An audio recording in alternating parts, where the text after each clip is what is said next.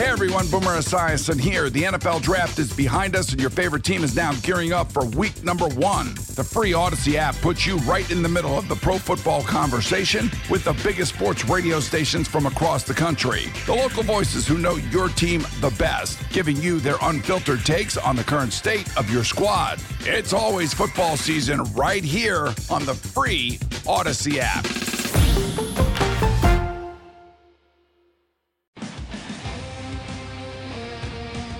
All right, welcome back to One Bills Live. Chris Brown, Steve Tasker with you. Pleased to be joined now by SiriusXM NFL radio analyst, former NFL safety, and co-host of the Believe in Bengals podcast. It is one Solomon Wilcox joining us on the line. Solomon, how you doing? Happy holidays. How fired up are you for this one? This is the marquee matchup of the week, and it's not even close. Yeah, first of all, Chris and Steve, happy holidays to you guys. And yeah, we're doing great. And look, everyone's excited about this game. You get two great young quarterbacks going at it. I could see this, Josh Allen, Joe Burrow, Bills, Bengals sort of developing into a long-time rivalry because these two guys are fun to watch. Yeah, they are. And, two different guys as well. Josh is this big, ultimate weapon guy, run it, throw it, power run, can throw it all over the field. And Joe Burrow, he wins every week standing there in the pocket, and he'll take the sack, he'll make the throwaway, but ultimately with those three guys on the outside, there's always somebody for him to deliver the ball to, and he beats all these teams right from the pocket. Yeah, you're right. And he'll get out of there, but there's no designed runs with Joe Burrow like what you see with Josh Allen. He's like a throwback and a combination of the heady sort of student of the game, the kind of guy that's going to come up with the answers like what Peyton Manning used to do. He's going to figure you out sooner or later. And then he's got that competitiveness of a Tom Brady, this methodical nature of just continuing to stalk you. And then in the fourth quarter, on that last and final drive, he's going to find a way to get his team into the end zone. And you're right, he's surrounded by a lot of talented weapons, not just the wide receiving core. We know about Chase and Boyd and Higgins, but the tight end, Hayden Hurst, and the two running backs, Samar J. Ryan and Joe Mixon, they're as good catching the ball out of the backfield as they are running it with power. So, yeah, there are a lot of weapons here, and Joe Burrow is not shy about using them. What have you seen, Solomon, over the course of this season in terms of how defenses have tried to approach this Bengals offense? A lot of too high safety looks, I'm guessing. Yeah. Well, it'd be a surprise. And I think last year, Joe Burrow kind of proved it. He's the last guy you want to blitz. Like, when you blitz him, he shreds you. Now, teams have had some sacks early in the season because the offensive line was pretty much new. Four of the five guys were new to this team. But then once they started to gel, he got back to doing some of the things we saw last year, especially when teams decide they're going to just load it up and come after him. He tends to figure you out pretty quickly, and he'll make you pay for blitzing him.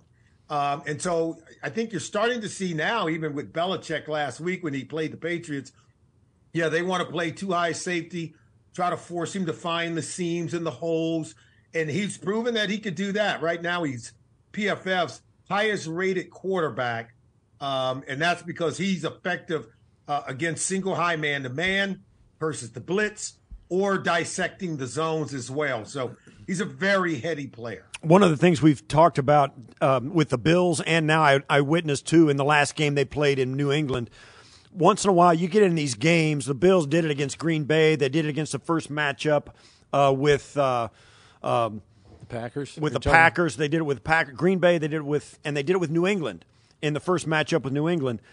The game moves on, and the opponent that they're playing, it just seems like an inevitability that they're just going to squeeze the life out of them. They just run out of time. They run out of opportunity. That's exactly what the Bengals did to the Patriots last week. They come out early, and that game was never in doubt. Even as a 4-point win, of course, it was a one-score game, but man, oh man, the inevitability of that win was evident early on. Both these teams seemed to do that. Why do you think that is?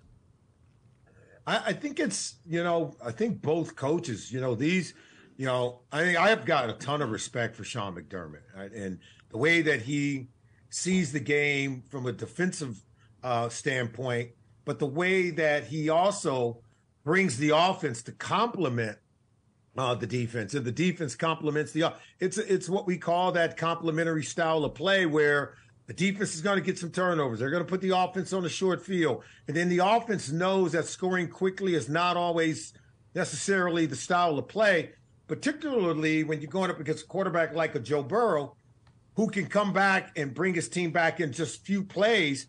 Bam, you're putting points on the scoreboard. And I think McDermott learned that from that divisional game last year against the Chiefs. It's clear that Zach Taylor understands that. And I've often seen where Joe Burrow will get the ball. He understands it. 4 minutes left on the clock. We already got them, even if we have a 3-point lead. We're not giving them the ball back. We don't have to chase points. We've got the 3-point lead. If we don't turn the ball back over and we keep it and we run out the clock, we get out of here with a win. You and I both know there are a lot of coaches, hey, score, score, score.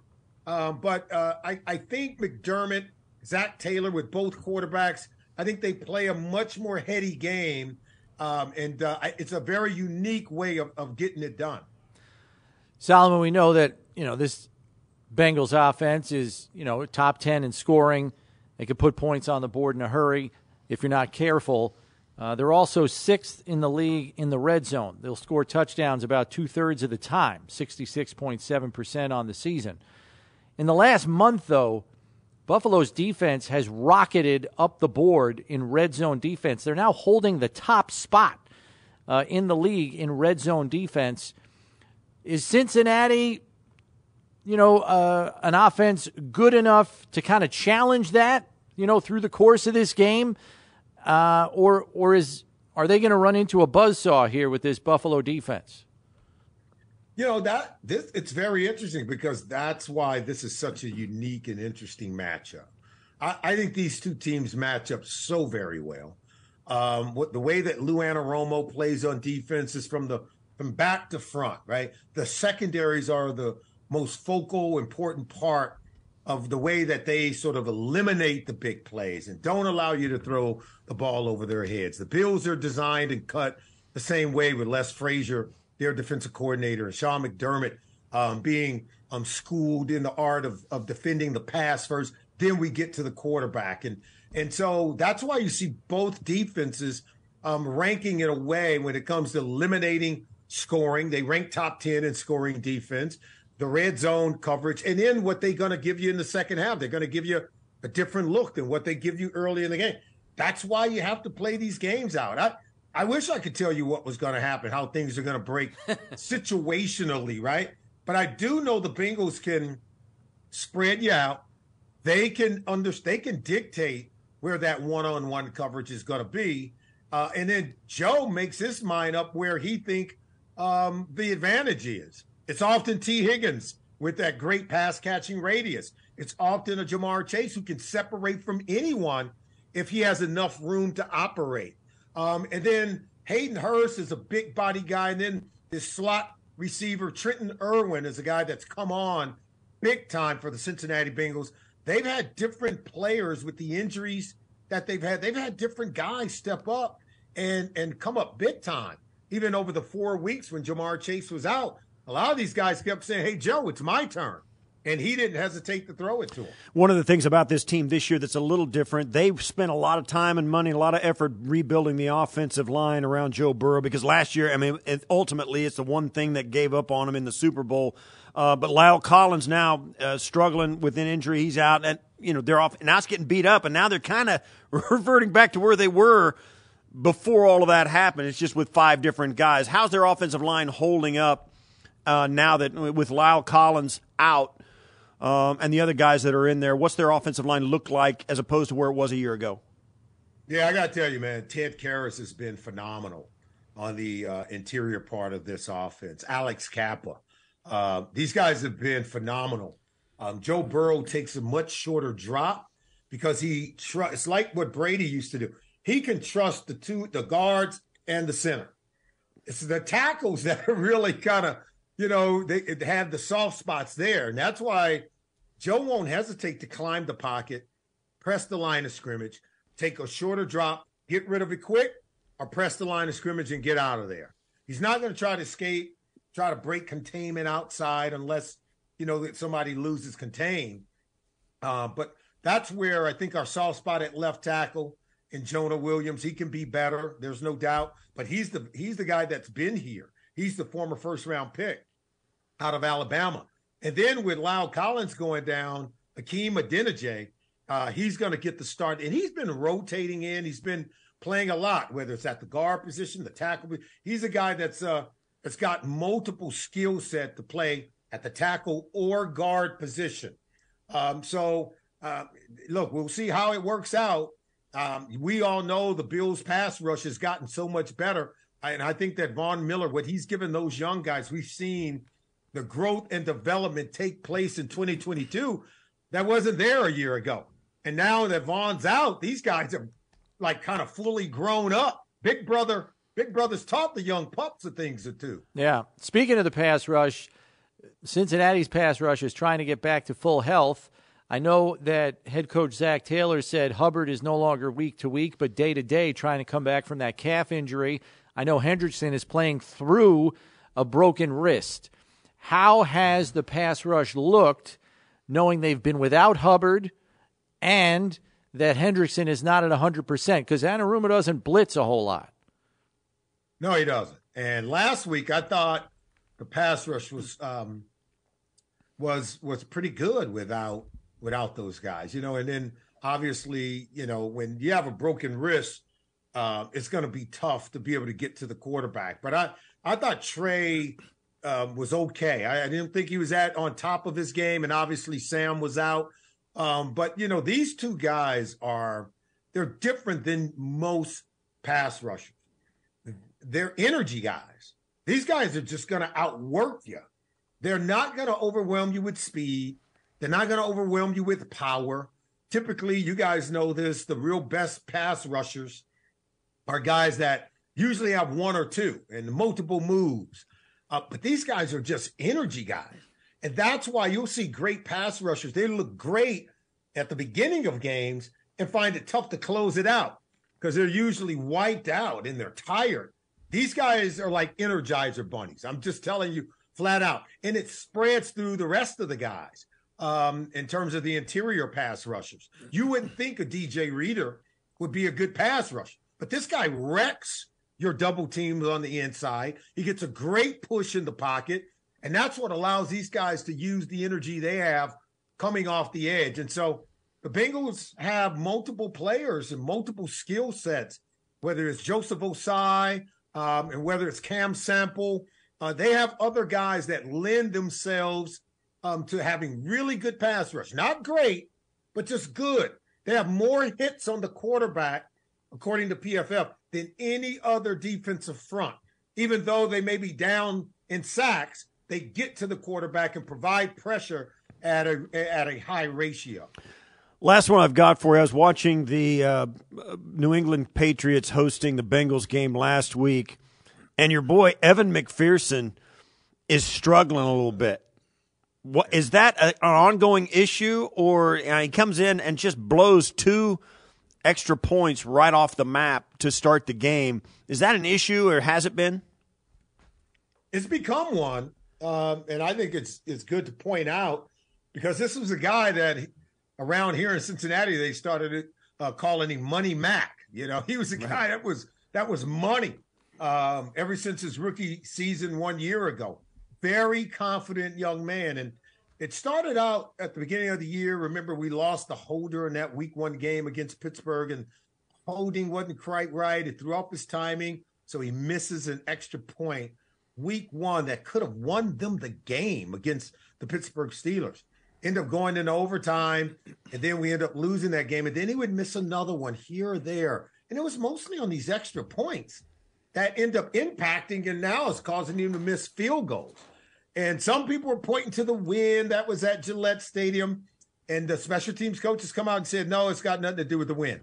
So you pointing it out, I think is very good. I think it's pertinent there's no doubt, Steve, you and I both know how kickers can be. 1 minute, they're locked in. I mean, I just saw Justin Tucker from the Ravens miss one a week or two ago, and that never happens. Next thing you know, he misses another, and, you know, the ego and the confidence, it can be fragile for kickers. It's good when it's good, but when it's not good, man, you and I both know it can go downhill in a hurry. So we just have to wait and see. Yeah, and in a game that may come down to who has the ball last, that could loom very large in deciding this game. Solomon, thanks very much for the time. We appreciate it. We'll catch up with you down the line. Have a Happy New Year. All right, guys. Take care. Have a Happy New Year. You Bye-bye. too. All right, that's Solomon Wilcox joining us here, Sirius XM NFL radio host, former Bengals defensive back, and also the co-host of the Believe in Bengals podcast network. We want to get back to the tweet sheet to get some more of your thoughts on what you feel is the biggest challenge the Bengals present to the Bills for this upcoming Monday night game. And BJ says, stopping the Bengals' run game. If Buffalo can make them one-dimensional, it can get pressure on Burrow. I like their chances. I almost would rather have them run the ball. Yeah. Stop throwing it. Yeah, I know. Right? That's a little old school. You got to. You want Joe Burrow to hand it off somebody else. That's better. That'll last about 2 plays at most in a row, because then there'll be 3rd and 10 or 3rd and 8, and you're right back to where you started. Yeah. That's just the way it is in the league. Even if they get 4 yards on a first down run and no yards on the second down run, you're still 3rd and 6, and you're still pass covering these guys. So, yeah, if you can stop the run, you almost want to line up pre-snap and just invite them to run and then dive in maybe and stop it. But, man, oh, man, you're not going to make them one-dimensional, I don't think. Shane on the tweet sheet says, not beating ourselves. Play tight defense like we have been. No turnovers, no drive killing or drive extending penalties. We show up in all aspects, and no one can hang with us. This is true for the Bengals, KC, the Eagles, doesn't matter. Now is the time to flip the switch. There's something in that. You got to play playoff football now, basically, right? This is what he's saying. A really important game. This game says a lot about how easy or hard it's going to be to get to the Super Bowl. You win this game, and I know that they play the Patriots in Week 18, but they win this game and get the number 1 seed. Think of the dynamic change in just you as casual fans watching this game. Think of how our expectations shift if everybody's got to come to Buffalo and they come in here with the Bills on 2 weeks rest. How the expectations and what you would think about that game, how it would change in that moment. That's a big, big swing, and that's what this game means. So yeah, if you've got a switch to flip, start flipping it. Right, and the other thing is, if you're the 1 seed, that means the Bengals and the Chiefs are presumably the 2 and the 3, and you won't meet them until which means you're only meeting one of them. Right. If you're the 2 or the 3 seed, you're probably playing both of them. That's correct. To get to where you want to get. So that's the other part of the equation that I don't know if everybody considers. When you say, what's the difference between the 1 and the 2? Well, you got 3. Then you got 3 games to play. You have an extra game, yeah. One of them probably would be in Buffalo, no question. You get a wild card game in Buffalo, but you end up playing, one of those teams like you. If you're the 3 seed, you end up playing. Right now, it would be the Chargers at 9 and 6. Yeah. And you'd be playing them in Buffalo. How about take a week off and let somebody else play those guys? Yeah, I'd be all for that. Yeah. Sign me up. Like Cincinnati or Kansas City would be playing those teams. Yeah. Bonnick on the tweet sheet says, Burrow is battle-tested and cool under fire. Also, their ability to strike quick with the deep ball. Yeah, he's not throwing the deep ball quite as much, but they certainly have that capability anytime they want to dial one up. So, yeah, there's a lot. You got to defend the whole field with this team. Not so much because of Burrow's arm strength, but because of all of the weapons that they can put out on the field. And as Solomon Wilcox pointed out, it's not just Higgins, Chase, and Boyd. You got Hayden Hurst, the tight end, and the Irwin kid that's, coming alive here. Yeah. So it's a handful for Buffalo's defense for sure. We got to take a break here because we're up against the clock, but Steve and I will be back to close things up with some final thoughts on the tweet sheet next here on One Bills Live. Stay tuned.